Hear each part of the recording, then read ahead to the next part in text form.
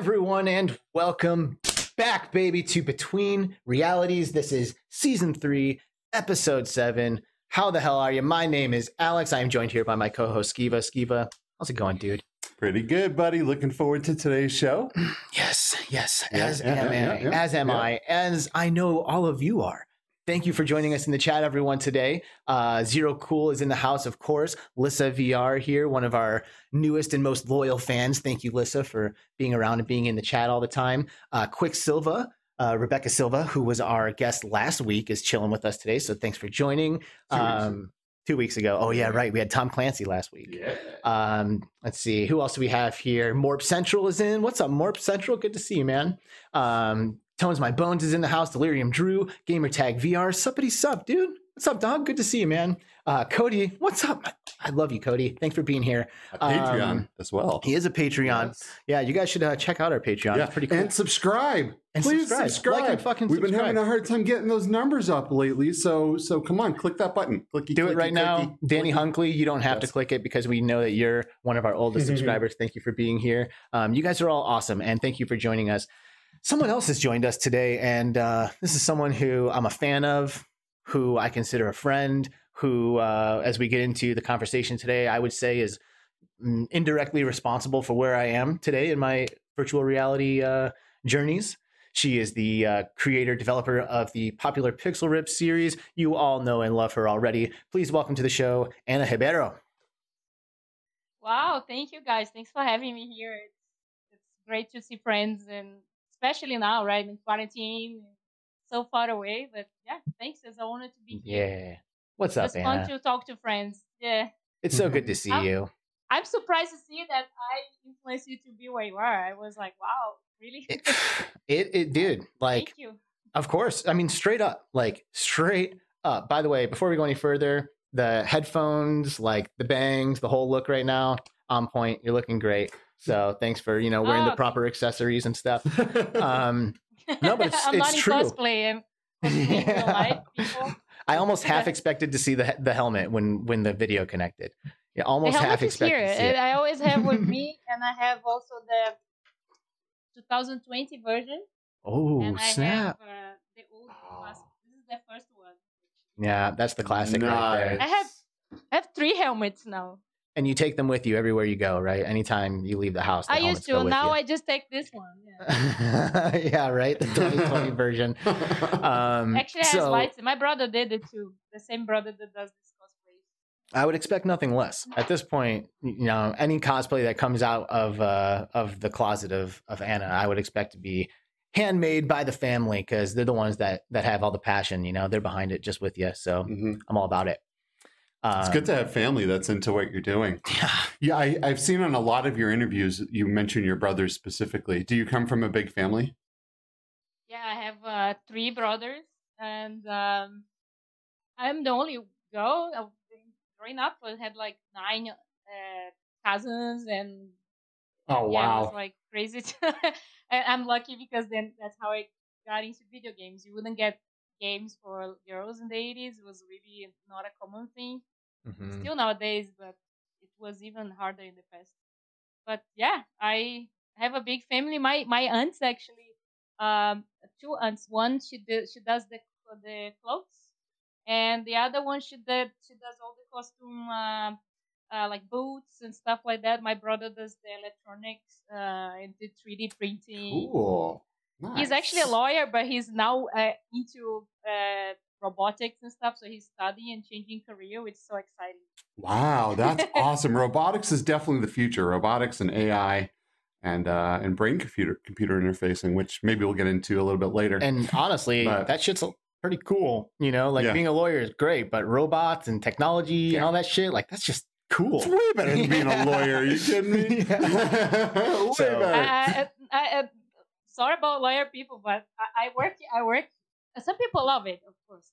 Some people love that career, but I worked 5 years with lawyers and judges, and it was not for me. Playing video games is better for some reason. Yeah, it's not for me either.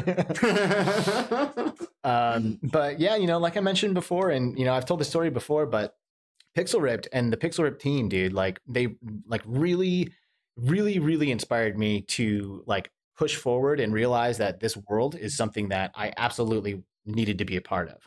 I had my PSVR Wow. at home. Oh, of course. Yeah. I mean, I'm chilling with my PSVR at home and having a good time. And, started kind of posting my firewall videos to YouTube and shit. And then I come across a post on Reddit from Jesus, your guys' community manager at the time, do you guys still work with Jesus? Yes. Yeah, that's Everyone cool. needs Jesus in their lives. Yeah, that's true. So, I had Jesus. I talked to Jesus, and he reached out on Reddit because, I'm sure everyone here is aware, and if you're not, Arvery and Anna are from Brazil. So when they were coming to the United States for VRLA 2018, they realized that they didn't quite have the manpower that they were going to need to run this booth, and they kind of wanted to free up Ricardo, Justice, and Laganaro there. Kind of wanted to be able to get freed up to do some meetings and stuff like that. So they reached out on Reddit to find some people to come and help them run the booth for Pixel Ripped 1989. And I reached out. Right?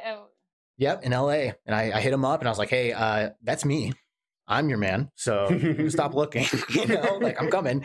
And did a little interview, and they brought me out. And that was where I had my first true like VR community conference experience, where I was running around with the guys who were responsible for making this happen. Anna didn't make it to the United States for that trip, unfortunately. Yeah, we ended up we did the meeting later. Yeah. But that trip was huge. I ran the booth. I demoed Pixel Rip 1989 to everybody who wanted to be a part of it. And I got to like live and breathe that life for a minute. And I knew that was it. I was like, holy shit, like I need to be a part of this. Like I need to be at every convention that happens for the rest of time. Yeah. And we were until the convention stopped. And we were, and then we ended up meeting at OC6, Anna. So seriously, like that's the story. Like that's why I'm here right now, and it's thanks to your game.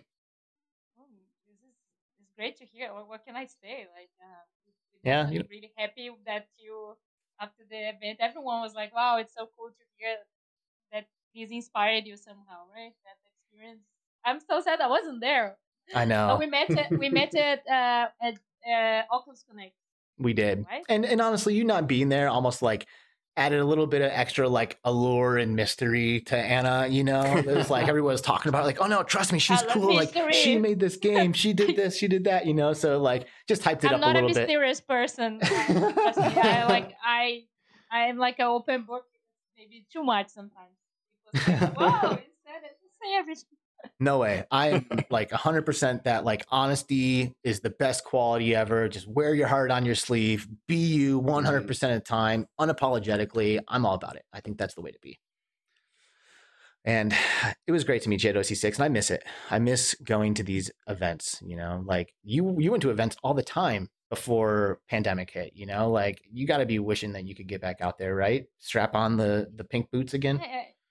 It's weird because some events it was the only time I would meet a lot of my friends and especially like GDC, Oculus Connect. So there was moments that I would meet friends, developers from England that studied with me in the course, and the VR community, right? We would all meet at GDC or Oculus Connect. So I really miss the thing I miss the most. I think it's meeting people because of course we're still in touch, but it's not the same when we are in presence, right? No. We meet in VR, but we know VR is great, but it's not better than meeting real life. So I think that that's the thing I miss the most. It's meeting people, catching up with people I don't see because of the distance.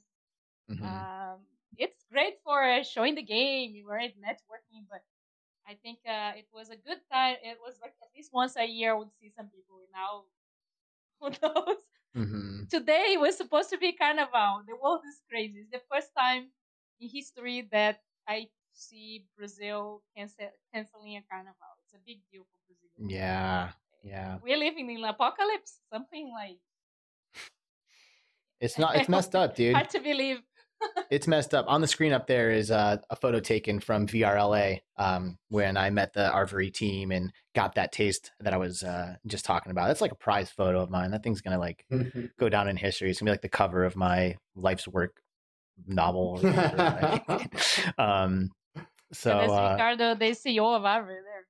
Ricardo Laganaro, by the way, I love that guy. Like, he is such a nice guy. He is so great to talk to. He's so smart. Like, the line is amazing. You know, like everything about. Like, I really enjoyed my time with Ricardo. I think he's a great dude. He really is. Very cool. So yeah, that was back when it was just Pixel Ripped 1989. Yeah. Right. And now it's 95. And it's pretty awesome. And we've had The Line come out, and we've had you know, Arvorius has really put out quite a few awesome games. An Emmy Award. Yeah, dude. Yeah. An Emmy, like an actual Emmy. Wow. Like, you're like amazing. looking at the selfies of these guys that they're taking at their cribs because they send the Emmy to your house now. And you don't walk up on a stage or anything to get it because there's no event. So all of a sudden they like shows up and just like taking a selfie with it. He's like, here's my Emmy. We have Yuki coming on the way, right? Yuki's being prepared. Yeah, I got to play the demo of that at OC6 in an insanely crowded little hall room. Remember that? Like, after party developer room? It's like people were just like completely packed in there, and like there'd be like 2 feet of clearance around somebody swinging their arms doing like a VR demo. You know, it was pretty cool.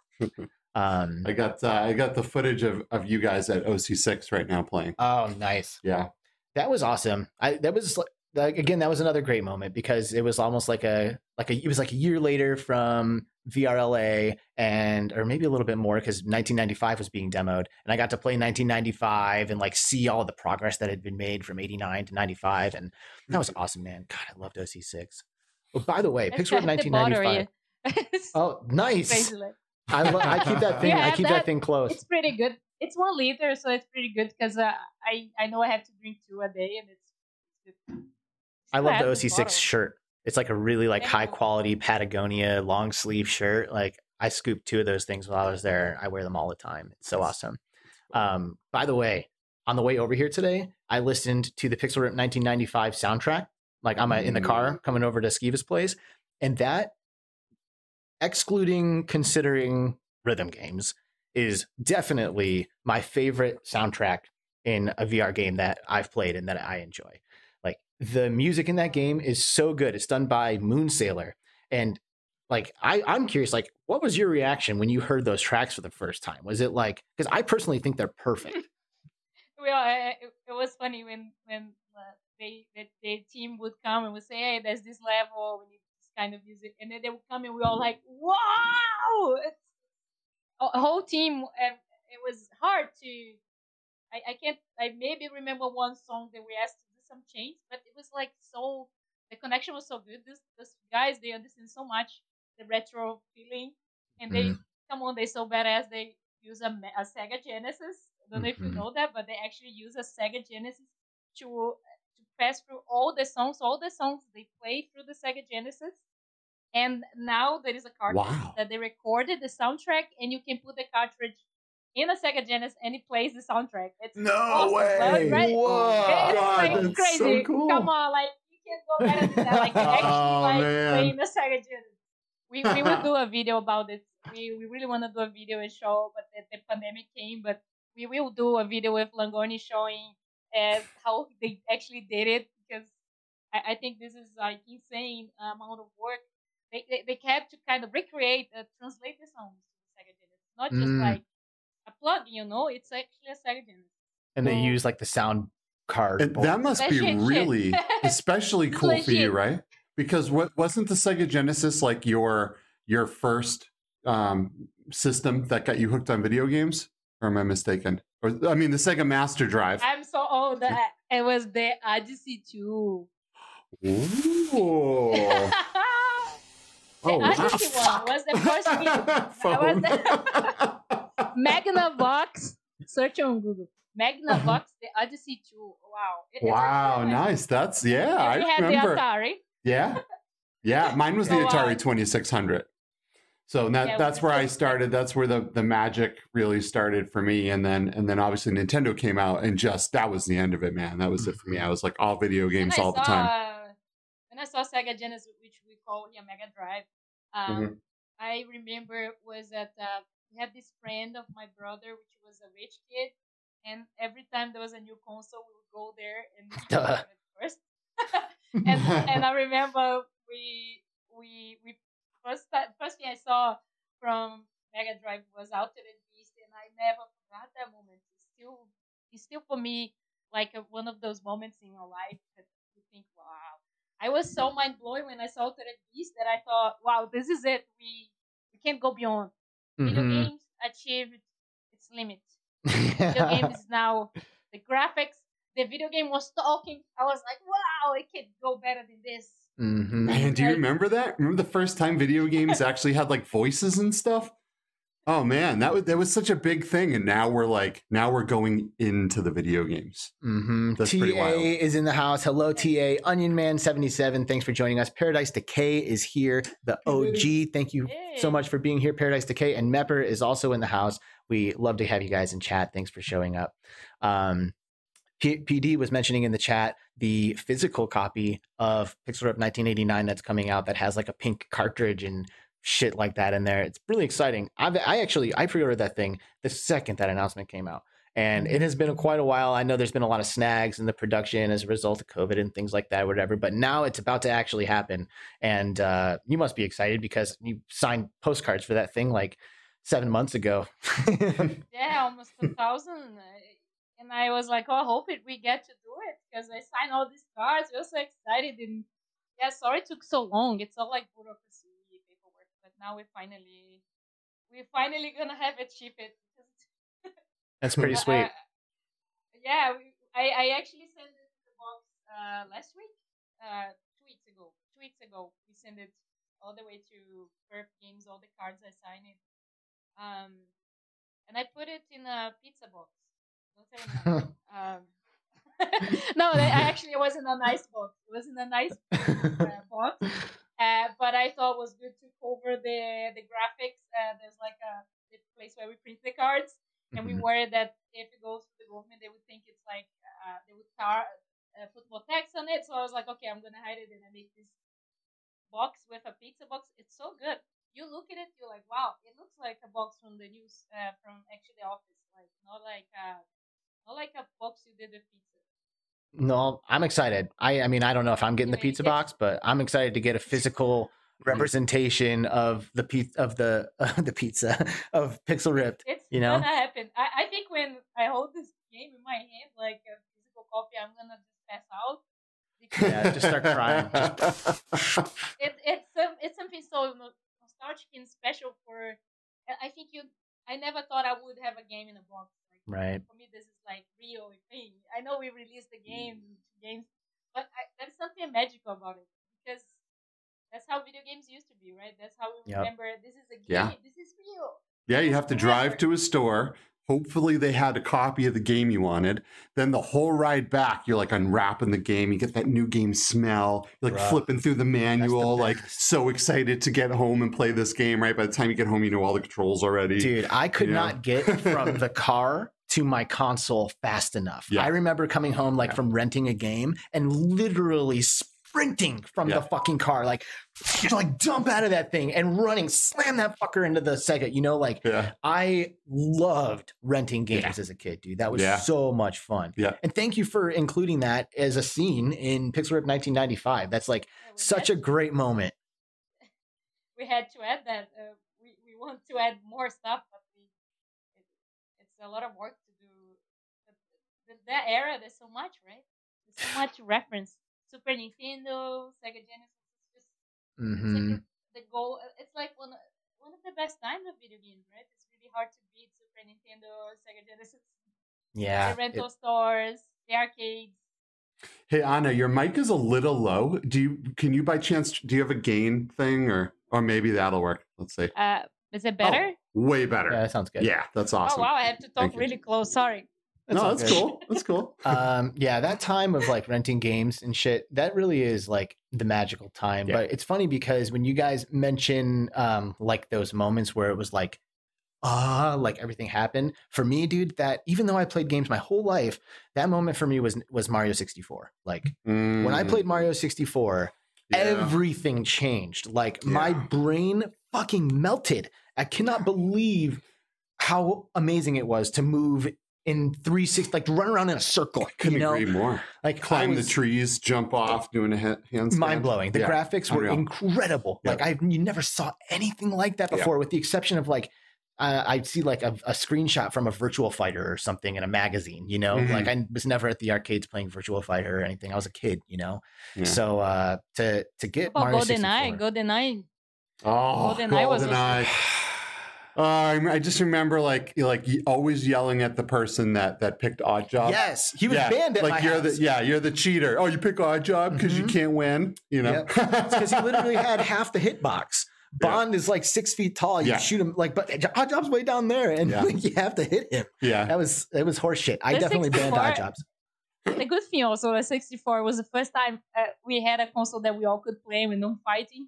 Because we're 4 kids, right? Me and my brother. Yeah. So for the first time, we could play all together at the same time. It was like, wow, finally, we don't need to fight anymore. Yeah, well, there's harmony in the first lap of Mario Kart, right? Everyone's happy. We're all playing together until the third lap rolls around. Yeah, and then you red shell your brother right before he passes. Now we're fighting. I literally had friends like throw their controller and fist fight over Mario Kart.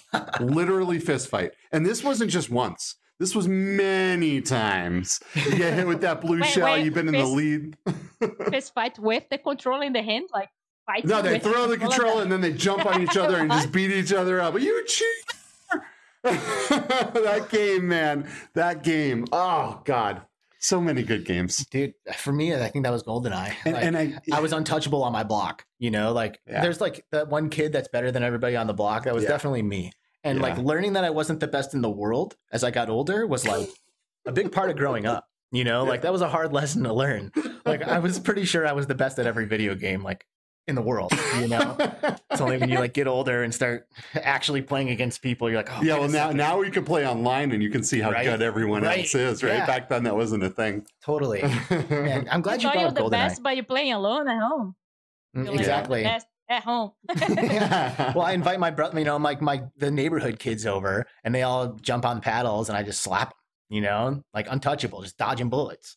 It's like, those were the good old days. So now you take all of this awesome, nostalgic, good times and fun from back in the day, and you manage to push it all into a VR title that captures that excitement and that nostalgia of all of these different consoles and bringing home these games for the first time and going to the arcade. Like, I can't imagine what it would be like to conceptualize this all in your mind, right? Because in your head, you think, oh, I'll make a game that you know pays tribute to all the old classics. Yeah, sounds good, but how do you conceptualize that in your brain, right? And you guys, man, you pulled it off perfectly. You pulled it off because I played this game and I felt like I was a kid again, you know, grabbing these games and playing them again for the first time. And it really just made me happy. Dude, and to throw it back to the soundtrack thing, like the sounds are so important. Like if you get those right, it will fucking transport you. Like the music in Pixel Ripped is not the same. Like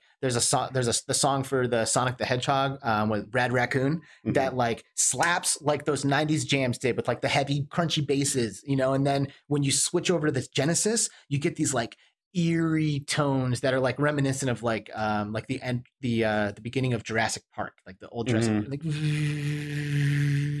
these like creepy sounds, and like that was like really what brought me back when I heard like the creepy sound of the Sega. I was like, oh, so for that me, is like a combination, right? The sound was huge to recreate this feeling of childhood, and we in each area we actually did talk about it, the whole team. And each one of us spoke about how we focus in each area to make sure we make it more, we bring more people back in their childhood memories. The narrative designer said something last week. She said something that really stuck to my mind, said something amazing. Her name is Barbara, by the way. It's great. Did a big difference in the game, in the narrative, you can tell, comparison to 1989, which we didn't have a narrative design in the team. So she said something that has really stuck to me. Said the destination was 1995, but we landed in the childhood. We were planning to do a time machine, but actually where we landed was in the childhood. The destination became the childhood, and I think that's like something that really that we realized it in 1989, right? That when people really loved the game, it was when they felt, when they remember something, when they relate to a memory that they had when they were a child. So we thought, okay, that's people that love the most the game. We need to make sure that we try to enhance the most these memories. And how can we do that? How we can? So we started to also especially talk to ourselves about our memories and see the memories that are like common to most people. For example, having a really annoying neighbor. uh, I had a neighbor that we used to fight between Sega Genesis and Nintendo. He had Nintendo, and the game designer, he was like, oh yeah, I had a friend and he was so annoying. He was this rich kid that he always said that he had a uncle that worked in Nintendo. So we start to get together and we all like, yeah, we all have this annoying kid that we should have this annoying kid in the game. So I think that looking for this kind of memories that most kids had, we managed to kind of get these like little moments that people relate to. Ah, this happened to me, and that's when people love the most, when they remember something. So the narrative, the characters, we try to get things that common in that time. Also, like the art or the environments and stuff. Talking shit sounds, to that kid in there. Talking shit to that kid in there was way too natural for me. You know, like it literally, like I feel like everyone had that kid in their life when they were growing up. You know, it's like, hey, what's going on? Oh, I did this in one life. I'm like, man, fuck you, get out of here. You know, like, and I'm like literally like saying that out loud as I'm playing Pixel Ripped. You know, it's like, what the, you know, like it's just like I already know what I need to say to this kid to shut him up. You know what I mean? It's good. I love that scene too. And we even had like some kids in the rental store where they kind of bullying him, like it's it's really satisfying for the players because it's like so annoying with their character, right? And you see the other kids saying what you want to say, it's like, yeah, that's right. And you feel a little bit sorry for him, and it's kind of nice that way that kind of involves that relationship with him. Yeah, you guys did a good job with it. Hussein X just slid in there. How's it going, Hussein? Duck Dive Dodge is in here too. Good to see you. Onion Man 77 said when we were talking about music, it makes him think of Echo the Dolphin because that had some mysterious music. Oh yeah, dude, I love that game. That is a vibe. Echo the Dolphin is a fucking vibe. It is like creepy and mysterious and weird and unique. And can I say something about Echo the Dolphin? I have like interesting background story. Yeah, yeah. Back in 2015, long time ago. Pixel Ripped. I was looking for investments and stuff, and I actually almost got a contract with Sega, and had a few meetings with Sega. Went to the office in England, right? At the time, we even moved like to 15 minutes walking from Sega building. Anyways, it didn't work out. Oh wow! Investment, but oh man, I remember it was so funny because we had these conversations about, oh, we're awesome to work with you guys because you can get all these IPs, Rise to your Rage and Sonic, and they're like, what about Echo the Dolphin? We can Echo the, and it was the only one we could. Echo the Dolphin was the only one I remember. There was other games, but Echo the Dolphin was like the biggest IP I remember from that list. I was like, okay, Echo the Dolphin. And I was thinking, the dots and the dolphin, and it was like, okay. It's so funny. I can picture Dot riding the dolphin and holding on to the fin. That would be sweet. It would be a different game. It would be interesting. Maybe it would be like, wow, it'd be but that happened. It was just crazy. Like yeah. So we had such a long trip, I guess, for 4 years into the first release, right? So it has been a journey. Crazy journey, adventure. Man, almost that's fun. Echo the Dolphin Pixel, huh? I have so many good memories of that game. I can't even tell you, but whatever. Maybe there'll be an Echo the Dolphin VR game someday, or maybe it'll make an appearance in like Pixel Ripped 1989, The Lost Levels, dude. Echo, or at the very least, maybe a tribute level, right? Like where you have one of those mechanics recreated or something. I mean, Echo. The thing is, like, Echo is like I said earlier, it's a vibe, dude. Like, it is such a unique thing. Like when like you would go and like encounter a new creature, you would be like someone. I think Quicksilver in the chat says she was scared. It's like it was kind of scary. Like, yeah, there was some scary. Also, it's like this weird alien creature, and these like letters slowly bubble up on their screen, and they're like, "Go below the rocks," and then they go away, and you're like, "Oh fuck, what does that mean?" Like, go below the rocks, you know? And then you like see a rock, and you like are like connecting the dots, and everything about that game was just so. I don't know the word. Like, it was like a mystique about it. I loved it.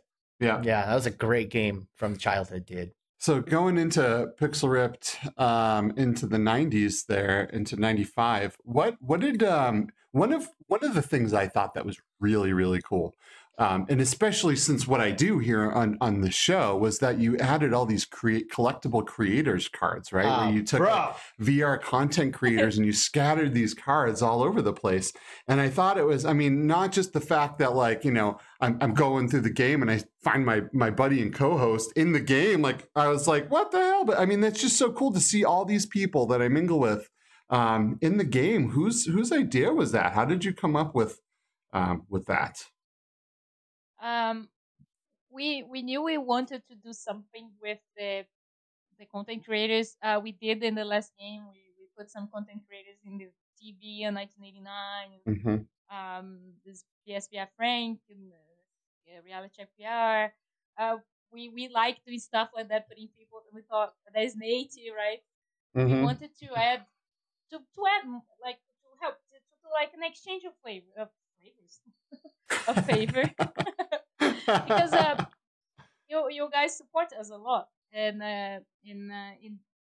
it's just for us it's just a way to kind of honor as a thanks for all these people that have been supporting, and it's we thought okay we wanna we had a lot of conversations what we can do in the game. I was like we wanna have the people there and the content creators, and then we thought about this. I think it was the artist, the art director. Rodrigo Blanco we're talking about, and he was like, "Oh, there's these figurines, basketball figurines that used to the trade cards that people used to collect." And it was like, "This is perfect. Let's do it like that because then we can add them in the cards and throw in through the game like Easter eggs that people can like flip and see. Oh, let me see who is here." And it is really it's really not that much work after you do one card and you make it nice and it's a template in Photoshop. So it was I was later contacting each person and making myself and changing the cards, but it's something that we do with love. We love it. We love adding people in the game. It's that is so rewarding, like right? The coolest fucking thing you could ever do. Like, if you're trying to thank people for being involved, you did it. Like that is like all you need to do. Like that to me was like the moment that you're waiting for this physical copy of Pixel Rip to show up, you know, like to be playing a video game and have my image appear in it, like fucking insane, you know, like absolutely, yes, I'm so glad absolutely you guys like insane. Like so cool. Like, I mean, and not only that, it's a game that, you know, I hold close to my heart, the Pixel Rip series, and you know, to be able to, I mean, that's not going anywhere, you know? And I mean, I know you know this because you were probably going through similar experiences when you first created Pixel Rip 1989. Like, holy shit, this is my game and it's real. You know, it's kind of how I feel about this trading card, you know? And I know it's something small and very token, but to me, it means a lot. Well, you know, there's the other part too, which is, you know, we were all very much into video games back then, but the other thing that was huge back then was collecting cards, baseball cards, things like Garbage Pail Kids. I had a huge Garbage Pail Kid collection. You know, I wonder if I still have those. But anyway, you know, the whole trading card thing was coming up and getting really popular during the time of this whole thing. And so I thought it was really clever to put trading cards somehow into the game and then to take it and make it like YouTube content creators and Twitch content creators. I thought it was just a really, really cool thing. And I personally really enjoyed going through the game and finding all those cards. Yeah, especially because, you know, like you said, we know most of these people. So I like grab a card. You never know who's going to be on the other side. You flip it over. Oh, it's Eric Harley, you know, or like the homie. Gamer tag. Yeah, like that was so great. Yeah, it was so great. Very cool. I really, really enjoyed that. We really want to make it in a way that it was fun. We would put our friends there and right, but we didn't want something that didn't fit with the environment. It didn't fit with the world. It would be like, what is this? Yeah. I think in the end we managed to get something cool that fits with the world. That's kind of fun. You kind of have this discoverability. They're like, oh, who is here now? Who is here? Yeah, it's great. There is other people. There is other people from real world in the game. There is in the comic book. If you look in the fun art parts, like in the end, there is actually fun art from real people that people share in our Discord channel. Wow, and cool. that is like people are sharing like the art there. When we're doing the comic book, we thought, wow, we have this the last section which would have kids drawings and stuff like that. So we thought, oh, let's add people from the community. It's so cool, like, and it's something more even meta, right? To do. So we contact them and add their names and their real drawings there. And yeah, this is something that I would love to do more stuff like that. It's just maybe for sure next game we'll do more stuff like that. Just after the game is released, it's really hard to keep doing because you have to update the build in all the platforms. Right. But when you are through development doing it's so good to do it, and it's not a big deal for us.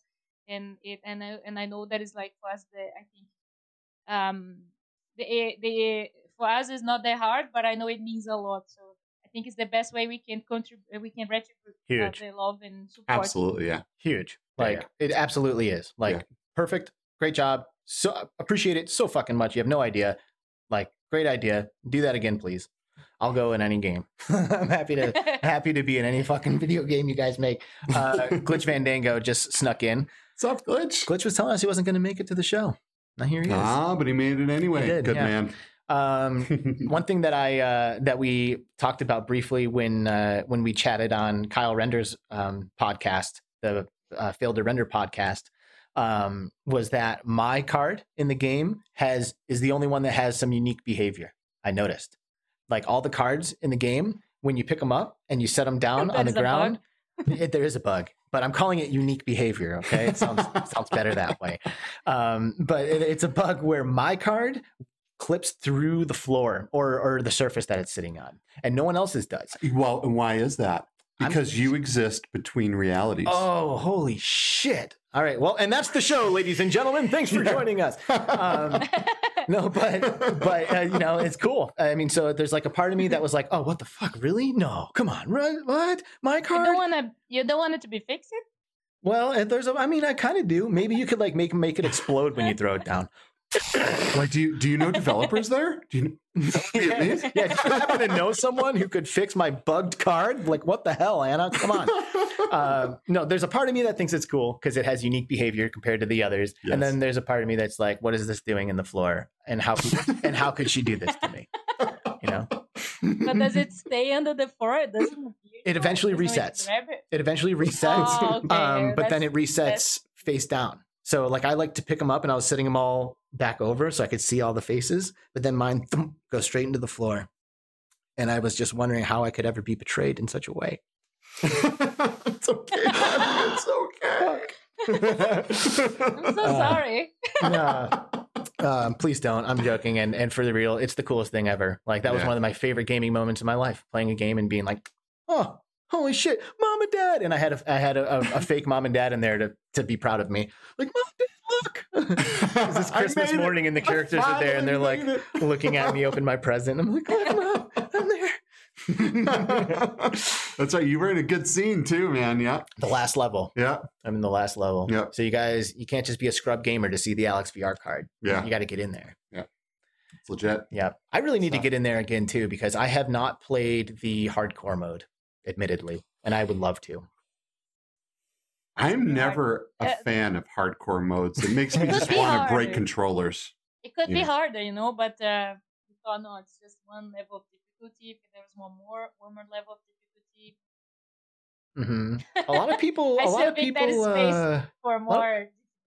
people struggled with 89, especially the last boss fight, which I definitely died a lot on. All right, I'll be honest, I died a bunch of times, but it's like you got to execute. I got to beat a platformer all the way to that last boss, and I must have played it 2 hours, and I never beat it.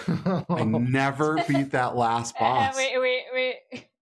Wow. We consider this one of the the things we want to avoid in 1995. 1989 had this huge peak of difficulty, like level 2. Looking to the analytics, actually was the level most people dropped. And we were like, oh no, it's just level 2. And it was like those Mega Man reference to those platforms that appear and disappear. And that was the place that most people just not play anymore. Wow, really? So much. Interesting. And then people that pass through that, they usually go to the end. And then there was the boss fight. Well, that boss fight was it brutal. is at least the final boss, right? But the level 2, it's like, come on, then the person meets the level 3, the romantic kiss. It was. I gotta admit, I mean, that really did bring me back to 1989, because I'm not kidding when I say many controllers got launched across my living room.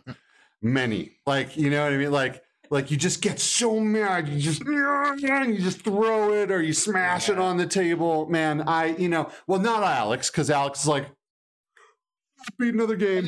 I died in that fight multiple times. It is not easy. It is really good when you actually make it, right? When it's really hard, it's good to have that. Totally. Yeah. And then you're like, but when you actually make it to the end, then that's the best feeling ever, right? But there is like a balance. Like it cannot be just like players giving up. So we need. It's really hard because we it's hard to make hard. I understand that. There's a balance, right?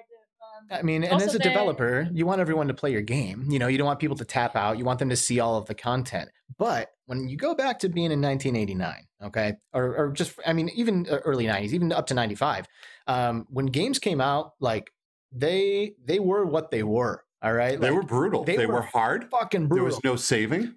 Depending on the title, and like that was, I think, maybe the developers' way of back in the day of like adding replayability. They don't want you to just crush the game in an hour and never have a reason. Well, and arcades, right? Because a lot of the games were in arcades, and they want you to pop those quarters in as 100%. Well. And the harder the game, the more money they would make. Yeah, so. And a lot of the console games that got ported from arcades had no changes whatsoever, and there was parts in those games that were literally designed to take your quarter. It's like physically impossible to get past, which is not the case with Pixel Rip 1989. But when you bought a game in 89, there was some games you never beat. Right. Period. You weren't good enough. You didn't earn it. You didn't earn that last level. Battletoads. Yeah, I mean, definitely. Definitely. Earthworm Jim is one that comes to mind for me. I love Earthworm Jim. What a good get. We need Earthworm Jim VR. I need to be able to whip my head and just. Oh God, that game is so good. Launching the cow. We had a reference, right, to Battletoads in 1989, and like still nowadays people complain about it. That part is so hard, and I think as like did you ever play Battletoads? Because that's nothing. That is known to this day to be the hardest video game that was ever released. Jeez, that part that we referenced, that you get the ship and you have to jump. I remember me and my brother like putting in a paper, like jump up, down, and it like putting notes because it was so quick that you wouldn't, and then we had to memorize like the whole path. I think we referenced that maybe 1/5 of that whole thing of Battletoads in Pixel Rip, and it's still like one of the hardest parts in the game. People really struggle, and and I was really nice. A bunch of scrubs. It's like, dude, it's 89. All right, you got to give it the program. You can't reference, right? You can't reference Battletoads and make a piece of joke. It needs to be hard. It has to be. If it's Battletoads, it's gotta be hard, or you're not doing it right. You need to die at least 10 times. Yep. Yes. Yeah. Absolutely. Do. It's like, and the cool, like that is what makes some of those platforming games so awesome. It's like there's a pattern that's not immediately recognizable. Like you see what's happening, like, how am I ever going to get through this? And then you'll like see the right platform and the right jump, and you'll get the timing together, and you'll be like, oh, and there's like that aha moment where you figure it out. And then if you take your first playthrough of that final boss and compare it to like, you've done it a million times, you can just like dance around him. It's no big deal, but there's a learning process to that. And, Pixel Rip definitely retains it. You have to be like, okay, no, you can't make that mistake. If you do that, you will die. Yeah. What game did that and took it from, besides Pixel Rip, and took it from the olden days and brought it current and made it just as frustrating, was Cuphead. Yeah. And what a beautiful art style in that too. But that game, oh my God, that's another game that just makes me want to chuck the controller. Cuphead's good. That's really hard. Yeah, for sure. You like Cuphead? I think we didn't get close to Cuphead. Yeah, I like it, but I think in the level of difficulty we are really far from Cuphead. I mean that's been so nice. They went for that. They went for the difficulty with Cuphead. They, with that, you had to memorize the patterns. It's just the way it. And they have the basic scrub level version, and then like the hey, this is how you're supposed to play it version. Right. So you can play it like I'm sure kids play through Cuphead on the easy versions and have a good time with it. Yeah. Because if you're a kid, like we were all kids when we were playing these games. Like that's the crazy thing. Yeah. It's like we're like 8 years old, 10 years old, whatever, sitting here grinding on games that I thought I'd be able to beat as an adult. And I go back and I'm like, fuck, I still can't do it. Like Ninja Turtles, dude. Ninja Turtles for NES.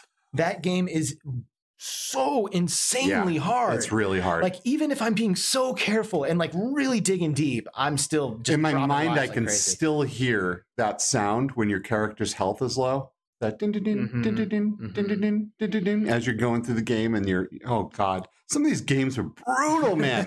Really brings me back. Ninja Gaiden. Oh, Ninja Gaiden. Oh my God. I remember a specific level where I did break a controller in that one. Because I must have played this hours and hours trying to get by this one stupid part. You know how it is. You're frustrated and you're just continually grinding at it. And like, well, maybe you don't know how it is, but me. I do. Yeah. Ninja Gaiden. Fucking phenomenal game. It's so good. I mean, oh, damn. And we love those games. They're hard. Damn. They made us suffer. But I think they did. But they give you that sense of reward that is so hard. Like you were saying, when you finally beat that really, really hard level or that hard boss, that reward that you get, you just want to go outside and in the middle of your street and be like, everybody, guess what I just did? There's a sense of accomplishment that is and then you get to see those like rare final screens, which like have like the graphics that you've never seen, like a full color, like panoramic, like pixel art image. And it's just like, whoa, and then it's playing a song that it only plays if you beat the game. Those little rewards. Sometimes, yeah. So if it goes and goes, you go back and play the whole game again, and then you get congratulations, you're courageous. Yeah. One win that's and that's a game that I'll never beat. Yeah. I'm never going to beat that game. Never. Well, how would you know?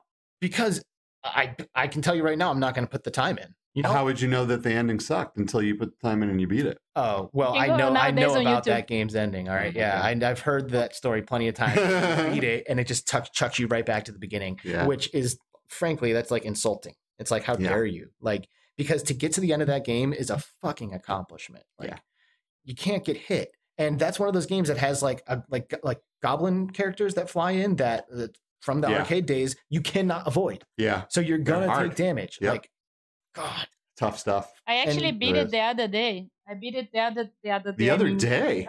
Wow. Not the other day, but I say the other day because I was already grown up. It's 2014. It was years ago.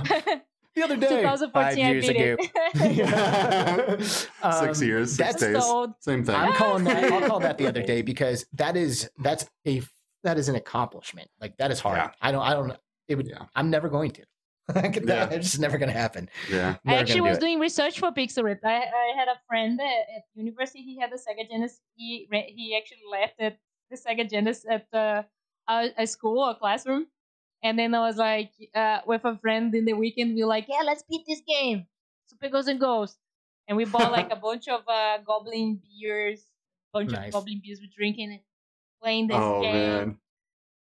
It was game was hard. And I don't know why we put 2 players. There's no reason to put 2 players. There's nothing to reward you to do 2 players. It's like you're playing 2 games with 2 players. Yeah, right? There's no reason. I guess I feel you. So I can't imagine that after Pixel Rip 1989 and then Pixel Rip 1995 that you're just going to stop there, right? I would imagine that possibly you might dive into maybe some of the newer older consoles, if you will, where they started introducing 3D, like the Sony PlayStation, the Nintendo 64, some consoles like that. Did you play 95? Well, yeah, but I mean, it was really. I felt like '95 was really like you got into that part a little bit, yeah. But it was mostly like Super Nintendo 16-bit stuff. That is true. You know what I mean? But so I feel like there's got to be. You want more? Like, I want more of that. Like I want more of that. Like that's Nintendo, like that Mario 64 type of moments. You know what I mean? I don't know. Like, where do you go from that 95 spot? Are you going to go up to, maybe PlayStation 2 era? Or like, you want to take this one? I'm sure this is all like, we can't talk about this, but Yeah, we can't say the year we're going, but we definitely can say we are going to do a next game. Nice. But yeah, there are some years we planned it in the past. So there is 5 episodes that we already announced before that we're gonna do these episodes this year. So we did 1995, 1989, but we had still 3 other years to go: 1999, 1978, 1983, and yeah. So, but yeah, we can't say where we're gonna go, but yeah, it can go. But you're going. I'll tell you. It's the arcades, all right? I can already tell. I know that's where it's going. And like you said, we got some of that arcade goodness in 1995 as well, which was great because you look over, you're playing arcades and then you look over and all of a sudden all these kids are watching and they're like, oh, look, he's doing so good. I remember those days. Like you jamming on some game, you look behind you, you got like a following, people like, whoa, look at this kid's doing really good. That's so good, man. There's so much magic in the Pixel Rip games. Yeah. So much magic. I really, really enjoy them. And there's so much variety. Like you said, like you want more of the 64. Like I wanted a whole game of the 16-bit Pixel Rip, like where the one that felt like a combination of like a Mega Man Zelda, like the top down, like Link to the Past kind of vibe. Yeah. Like I wanted that whole fucking game. I would have sat there for 10 hours and played the 16-bit Pixel Ripped. Like I thought that was great. Yeah. I mean, I appreciate when it switches up and gives me new things, and all that. All of a sudden you're in Road Rash or whatever. But like I would have sat there in my living room and just jammed on that. We would if we focused in one genre for the whole game, like if we had the whole 1995 like Zelda style, we could have made better genres. Like because we explore so much in this game. We had to build another game. It felt like building a new game each level, right? Because there's so much work to build those games in the game. And we feel like we could have made a better beaten up, a better like a Link to the Past style, a better Metrovania level. But there is so much because each level changes so much. But we wanted to add so much stuff as developers. We're all like cutting out so many features. Well, that's one of the things. Because, but I think that's one of the we had to decide, right? That this is one of the good things about it is the variety, adding variety to the players and all this reference, trying to reference that era, that year, right? That time. So if we focus just in one genre, we wouldn't, right? Be referencing. I think you hit a good balance of it because, there's gamers like us, and I'm sure a lot of us in the chat who grew up playing those games, right? And who would be happy to sit there and play the Link to the Past version of Pixel Rip for like 3 hours, right? Yeah. But then there's a lot of like, let's say like younger gamers, who's like, just got a Quest. He's 12 years old. He didn't grow up playing retro titles, and playing Pixel Ripped is like bite-sized versions of all of them, and like he's not going to sit there and play Link to the Past. No way. No 10-year-old kid with all of the fancy shit he's got at home is going to sit and play Link to the Past right now. Why not play Breath of the Wild? Like kids are into what's cool and exciting, not the old grandpa shit. Yeah. So surprisingly, there is a lot of kids that playing. And the reviews, there's a lot of kids saying, "Wow, I love this game. I remember when I'm playing on my iPad." And it's really interesting to see that actually they still get it, and we managed to achieve like this much wilder audience that the Quest has nowadays, right? Think about 1989 we released it, there was like still a more hardcore players in the industry, right? VR industry, and now with the Quest it's just open up for so many new people that like more kids, more family playing, and it's like a different public. So we worry about that. We worried to do a game that would be too hardcore for most people to enjoy it. So we tried to balance, and that's why we ended up making the game a little bit more about enjoying the ride, right? Right. So it has you can enjoy the narrative, you can enjoy the experience, and there is less frustration. And then we have the hardcore mode later. That what I believe it actually tackles the hardcore public that loves that feeling of frustration and beating the game, and that's now a complete game with the hardcore mode. I think I agree. It was a good decision. Hopefully, next game, I really want us to try to release the game with with these features already in the release date. Because now it's a full game. Now it's like we say, this is the game we want to. I think that's the way to do it. Make it approachable for people, but also like give somebody something like a hill to climb. You know, like those gamers who like need it. You know, because for me, there's actually a lot of expression in skillful platforming, especially, you know, like if I'm playing a game like Mario with like wall kicks and stuff like that, and I can just like, or like Celeste. You ever play Celeste? No. Fucking good game, dude. It's a really fast platform, but like there's a flow, you know, and like if you're good, you hit flow and you're like, oh yeah, baby, and you're ripping through stuff, you know. So you might stumble along the way, all of a sudden you hit a spike and you're like, okay, I can't hit that spike, and you start again and you get that flow going. And like that, as somebody who, you know, plays games and who, you know, would prefers challenging experiences, like I think it's huge. And honestly, and giving something like maybe aesthetic or something shiny as like a token or a trophy to those people who decide to complete the game on the difficulty is always awesome. Like gives them like that thing to strive for, you know, and that incentive, kind of like the achievement system on PlayStation, you know, like beat it on hardcore mode, you get the fucking trophy, you know. It's something you can display in game maybe, or armor for the character or something. But I always love stuff like that. Yeah. You know, one thing I wanted to mention about, and you briefly touched on this, Anna, is you got to respect these games. You have to have a lot of, like, I think these games, for me, I was able to look at these and I was really blown away by these, because most companies, they make a video game and they get the mechanics of their game down and then they build the whole game. You guys build a new game for every level. So you not only do you have to build a fun mechanic, but you have to build a fun mechanic over and over and over again in completely different art styles, completely different play styles. So you're pretty much built it in what?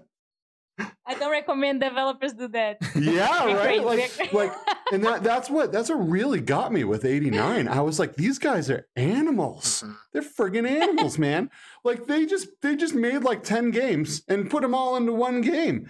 Like that, the amount of respect I have for you guys when the game came out was just through the roof. Because of that, I just thought, you know, that shouldn't go unsaid. The amount of work that goes into building all of those different types of play styles. So I thought that was just incredible, and I wanted to bring that up. And I'm looking forward. And one, you know, something I wanted to ask you as well. And if you can't answer this, just say you can't answer it. We'll move on. But you got Pixel Rip 1995 on the Oculus Quest. All the developers know that if you want to make your money back and your return, that you have to get on the Quest right now. That's where people are buying games. That's where the money is, right? So how is it that Pixel Rip 1995, no problem, gets in the Quest store? Or at least I think it's no problem, because I didn't go through any of the stuff you guys did, right? But then 1989 does not end up on the Quest store. Now, I know later on you guys made it a DLC and you were able to get it into the Quest store in that way. But what happened where Oculus was like, no, no, Pixel Rip 1989, no. We can just imagine what it is, but we never got the answer exactly what, but just a general response, right? Where everyone has the same response, I guess, that they're looking for better content and for the Quest. I believe it's because 1989 is a little old school, because we don't use hand tracking. The game is really old, so I assume, right? There's not like yeah. But I assume is because the game doesn't use tracking. And they worried maybe new customers are coming and they want them to have the best VR experience, right? So I believe that was the, but I don't know. It's but we really wanted to use the game, so yeah. How frustrating that really, not knowing and not being able to get an answer from the company about why your game isn't allowed on the platform. And even though it's sold very well on the PC, because games don't typically sell well on the PC. You know what I mean? Like for VR, I mean, really the major sales were on the Quest, and to have it was on PSVR too. Yes, and to get through the PSVR's curation process isn't easy either, right? So, I mean, I can't imagine why Oculus would reject that and not. I mean, I'm not going to say this is why, but there's a couple of features in 95 that really separate it from 89, and the big one for me is the way your hands work. Like in 95, when you can like reach for something, your hand detaches from your gamepad and you can like pick something up, and then you can like, it's almost like you're passing the controller into one hand and into the other hand. And that feels great. 89, you are locked to that thing. Yeah. So you're never really like reaching for anything. All the way you interact is with your head by aiming the spitball and stuff. No hand tracking. Yeah. The way that your hand can split off like that in 95 is like a big difference, I think, with immersion. Because when I reach for something, it's not like weird, like, the hands kind of like go off or whatever. Yeah. There is a lot of gaze use a lot of the gaze movement to the interactions, and it became part of the gameplay. So it's really hard to change now because there's some moments that you're using the gaze and you're using the hand. It would be really complex, but if we knew that was a problem, we could consider doing. But at least, in the end, we managed to add as a DLC. Right. It wasn't huge. Easy. But we managed to get the game inside the game, which is like now even more Inception video games. Wow. A game inside a game inside a game. How do you even like who came to you, or did you come up with this idea and go, hey, I have an idea. Let's take our entire last game and make it DLC. Like, whose idea was that? That was the only. That was the only way through to do it. Because there was it's kind of like a different process to be accepted, I guess. And as a DLC. Oh, looks like Anna froze. Give her a second. Frozen Anna. Let's see if we come back here. Oh, there she is. We lost you for a sec. Yeah. Oh, you're back. Oh, sorry. And I could hear you guys all the time. I'm sorry. Oh, no, that's all right. Okay, just don't let it happen again. So yeah, there is like a little. It's a little bit less bureaucratic the process to get into a DLC. Well, you release in a DLC than releasing a full game. So it was the way we managed to release it, and at least we got the game out there. There's a lot of people that want the game, and we really want the people to be able to play. A lot of new people play that just have the Quest, and they really like 1995, and they want to play 1999. We thought that would happen. We knew that could happen. We tried for a long time, right, trying to release, but at least in the end, we managed to release in a DLC. It's weird, I know, but it's there. It's insane. Yeah, it works. I hand it to you guys. Great workaround you guys had there. It was a lot of work. I need to say that the programmers in the team did things that are I thought was impossible. Unimaginable things. I think that would be a great conversation for a bar, with programmers, people in Carmark level would be proud of be like, wow, you guys did this. Because we thought would be possible when we said, yeah, let's do the DLC. We thought would be possible to call a build of the game from the other game, but it ended up not being possible through the DLC, for the way the system works on Oculus. So we had to basically compile both games. So the code of both games had to run together. It was like, wow. Wow. And it's crazy to just so you had an idea. In one game uses Unity sound audio, right? The other game, 1995, used WIs in the F mode. Sorry, uses F mode. So it's like a total different this is one of the things. But imagine like all the analytics, all the trophies, everything is just collides. Very ambitious. It was really wrong. Yeah. So I had to basically deactivate one code, activate the others, like go through the Unity engine and actually change stuff every time you swap between the games. There's like a whole game being deleted. The other game is just wow. I am still nowadays when I see the game running and inside the other game, I'm still like, wow, it actually works. I'm still surprised. It's just it was insane. We had so much work on this. I believe we could have built another game. Wow, that's wild. That much. Well, you like pulled it off. You pulled it off. But the program is like nuts. Like I was. I don't know how any of you guys do this shit. I know. Like it's like fucking magic to me. You know, like it is like magic to me. I thought I was gonna be a developer, and then I started to like learn code, and I was like, hell no. This is a lot. I'm not doing this.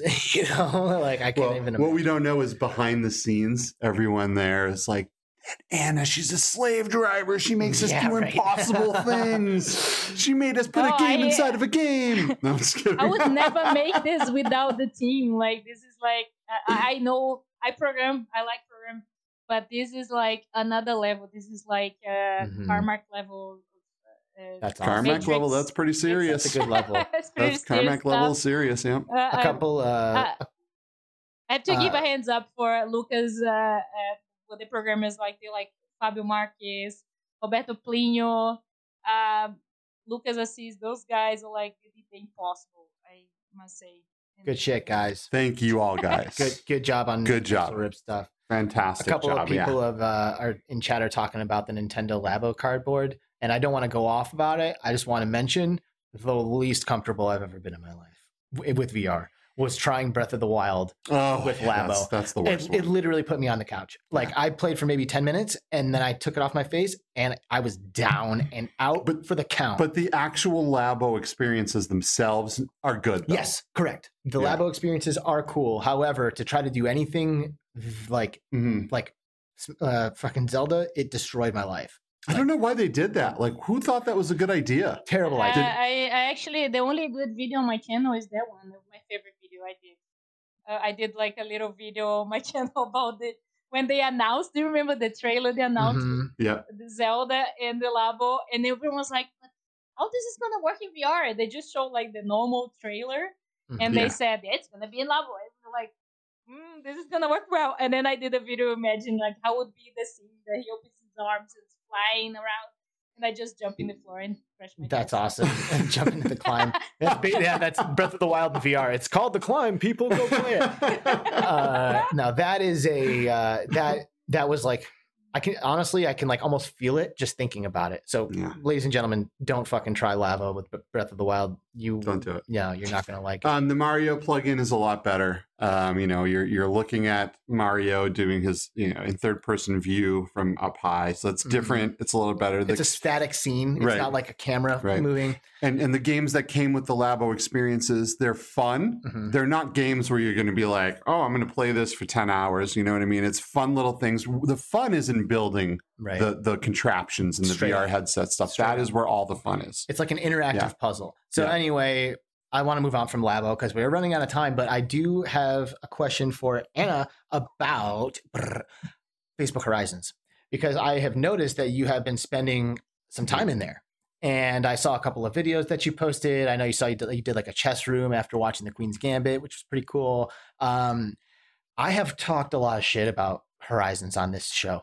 I have gone in there a few times, and every time I go in there, I'm completely unimpressed, and I am wondering why it exists.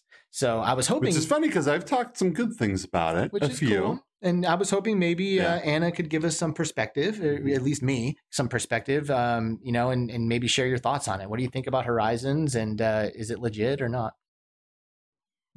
Developing in Horizon, I feel I tried Rec Room, I tried some other that you could build in VR, right? I didn't try as much as I wanted to, but I felt like the interface is pretty good. Like I feel like it's really there is a lot to go. There is a lot to improve.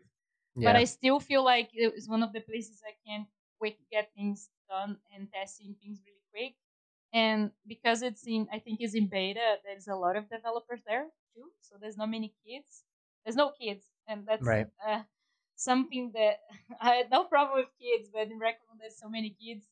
So I feel like there is a good side about Horizon, that I feel that the community of developers there are getting together a lot and building stuff and sharing development, and that's something I don't see much going on um, as much as in Rec Room. For example, I can say that because I use more Rec Room and I use it more Horizon. I want to use more Outspace. I want to look into more ViaChat, but I can say that one good side is the community right now there, because it's in beta, is not released, so it's just probably developers are using.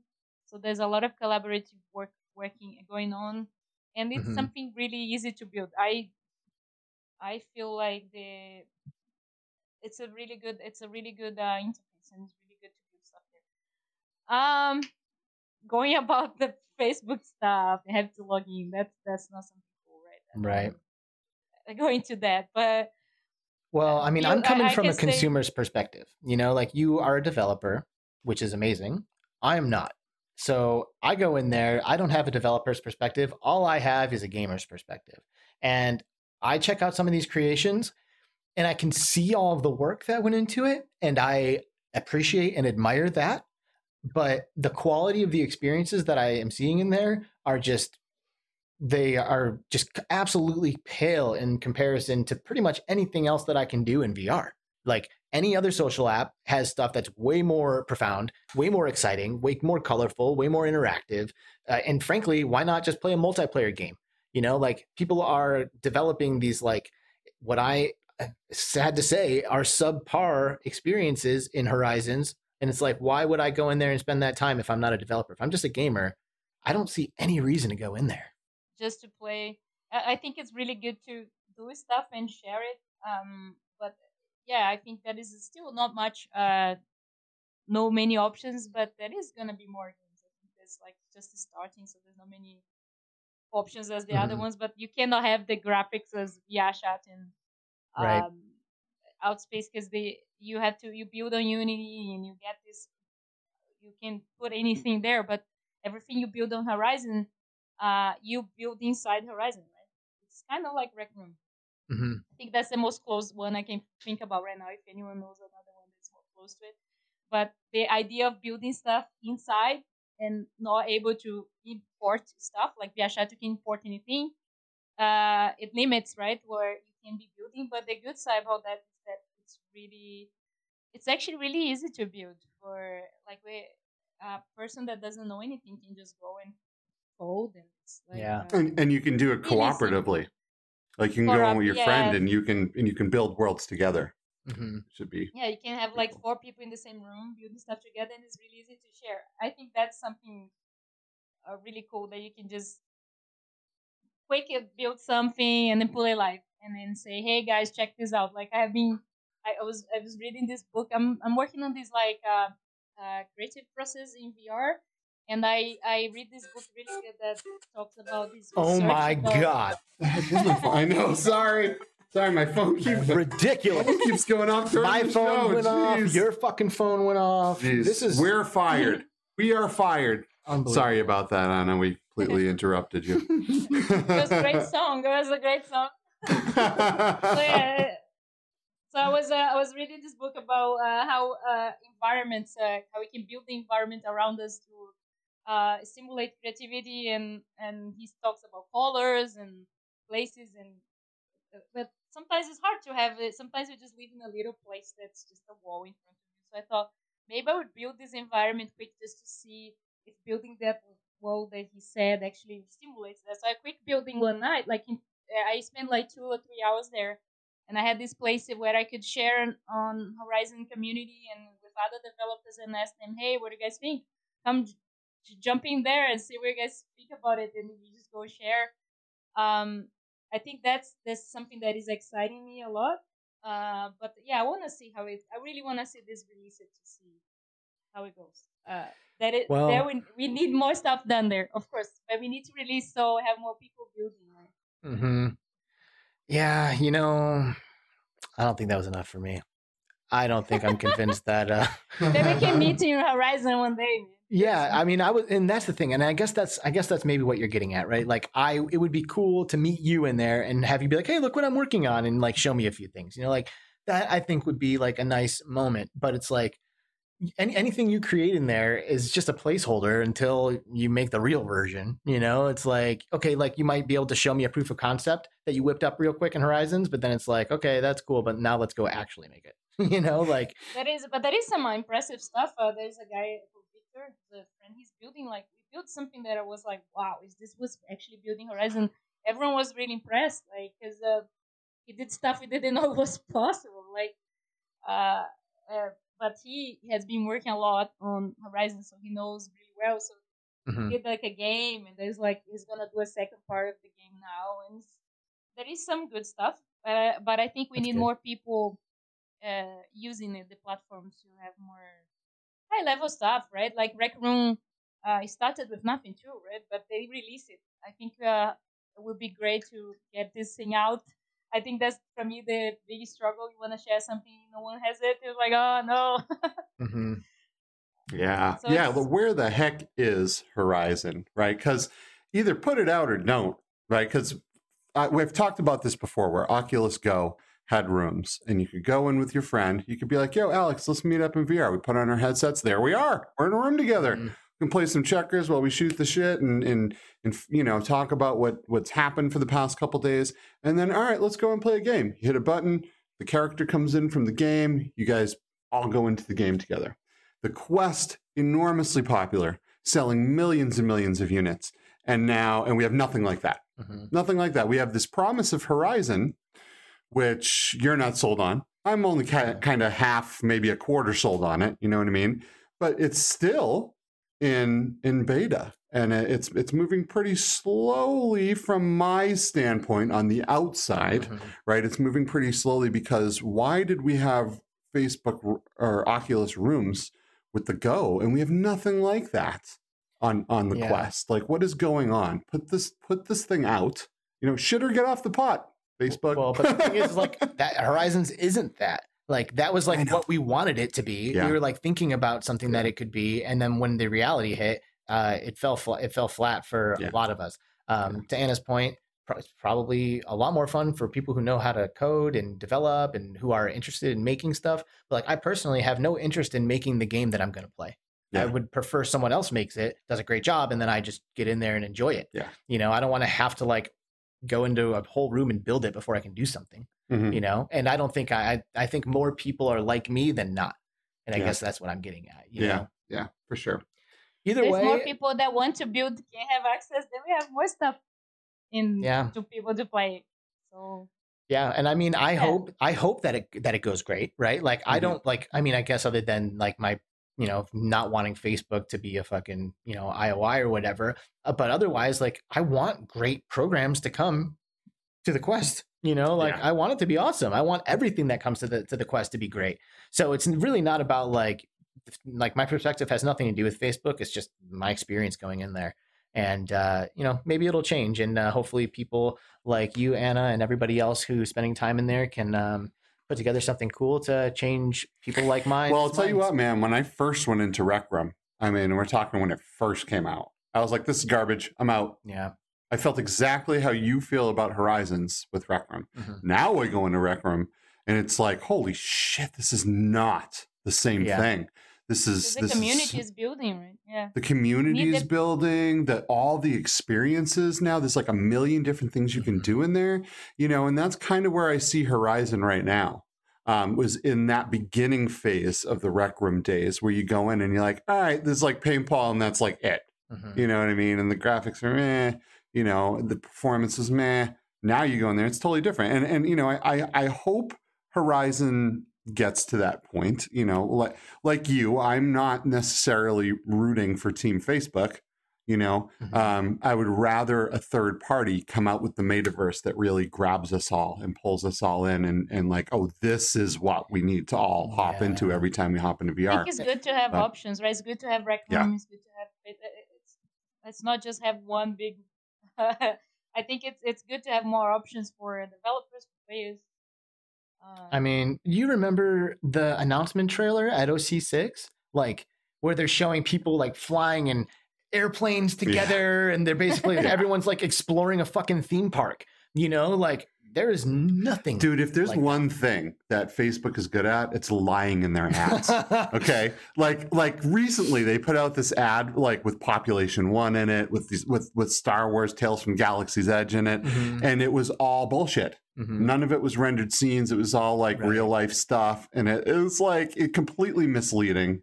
And even like Boz's recent message about the multiple like Oculus accounts, which I'm fucking waiting for. Like I need that. Yeah. And you know, when they announce it, it's like, when's it coming? He's like, sooner than you think.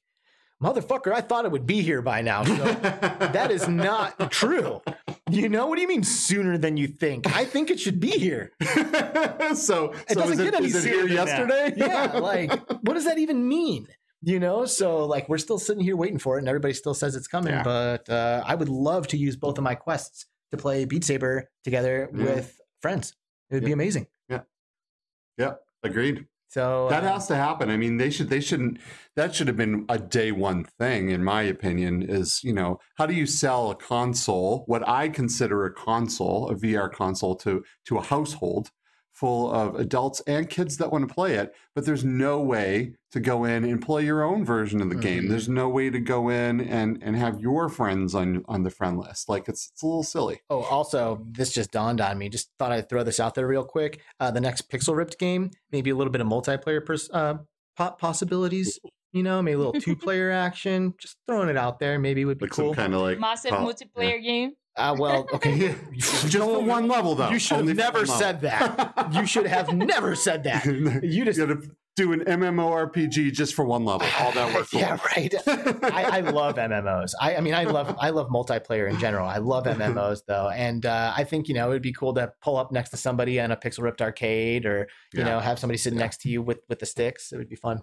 I mean, everybody knows me with my multiplayer stuff. Yeah. Anyway, I just thought I'd take the opportunity to mention. Yeah, you know, and you should be actually flattered that Alex played your game, because if there's no multiplayer, Alex usually will not play it.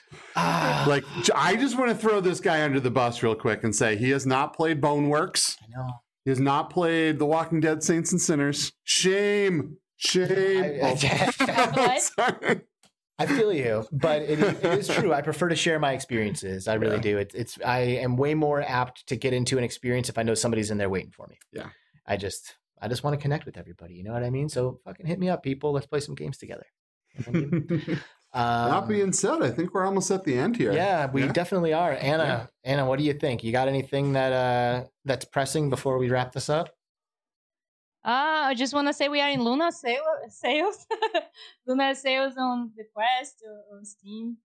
And Lunar sales. Thank you all for. So Pixel Ripped is on sale. Is that what you're saying?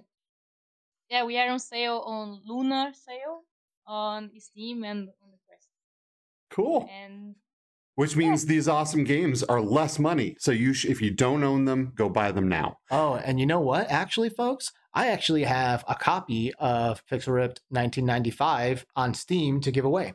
And it's not a code. It's a situation where like someone needs to be added as a friend to unlock it. So if you don't have 95 yet and you want to see if you can get a copy from me before you inevitably pick it up on sale right now, shoot me a DM on Twitter and I will just pick one of you. So if you're into it and you don't have Pixel Ripped 1995, shoot me a DM on Twitter and I will, or not, hook you up. If I like you, maybe I will. Otherwise, if I don't hook you up, I'll tell you that I didn't hook you up, and then you can go scoop this up on sale because Pixel Ripped's amazing. We're huge fans, and if you're a gamer and you haven't played it, you're doing something wrong. You should probably scoop it up and take it for a spin. Absolutely. And, you know, I'm a huge fan of your games, not just the Pixel Ripped games. I love the line. You know, I'm a big fan of stuff coming out that you guys have. So I'm you know, we talked a lot about Pixel Ripped because Pixel Ripped is just so amazing. But there are a lot of other good experience, or not good, but great experiences that you guys have created. Yeah, coming from Arvory, immersive experiences out of Brazil. They're super awesome. And so is Anna. Anna, thank you again so much for joining us. It is so great to catch up with you anytime I have the opportunity to. And I'm looking forward to the next one. Maybe in person. It was great. Thanks for having me here. Thanks everyone for coming to watch. It was great talking to you guys. It was. Say bye to Anna, everyone. Keep in touch. All right, we're going to eject you from the ship, Anna. See ya. And with that, Anna Ribeiro is gone, and we had a marvelous time with her. We did. Thank you guys for joining us here in the chat. VR Central has been chilling. Morb Central, Quicksilver, Tones My Bones, Dark Angel, Obscure Nerd VR, Andy, dude, what's up, man? Thanks for being here. Onion Man 77 as well has been in the chat, chatting it up. You guys are all awesome. What's happening next week? Next week, we have Sleepy from the VR Master League. Ooh. This guy, he's an announcer for the VR Master League. He does all kinds of stuff with VRML, man. He is an amazing dude. He's a nice guy. If you don't know what the VR Master League is, it's like it's an esports league. You're going to learn next week. Yeah, you are. We're going to dive into it, and it is seriously awesome. And all the people who work at VRML are incredible, and we're so stoked to get Sleepy on the show to talk about his work with VRML and Phaser Lock Interactive, who make Final Assault, which we did a tournament recently for. So Cody, I love you. Duck Dive Dodge, Secrets of, thank you for being here.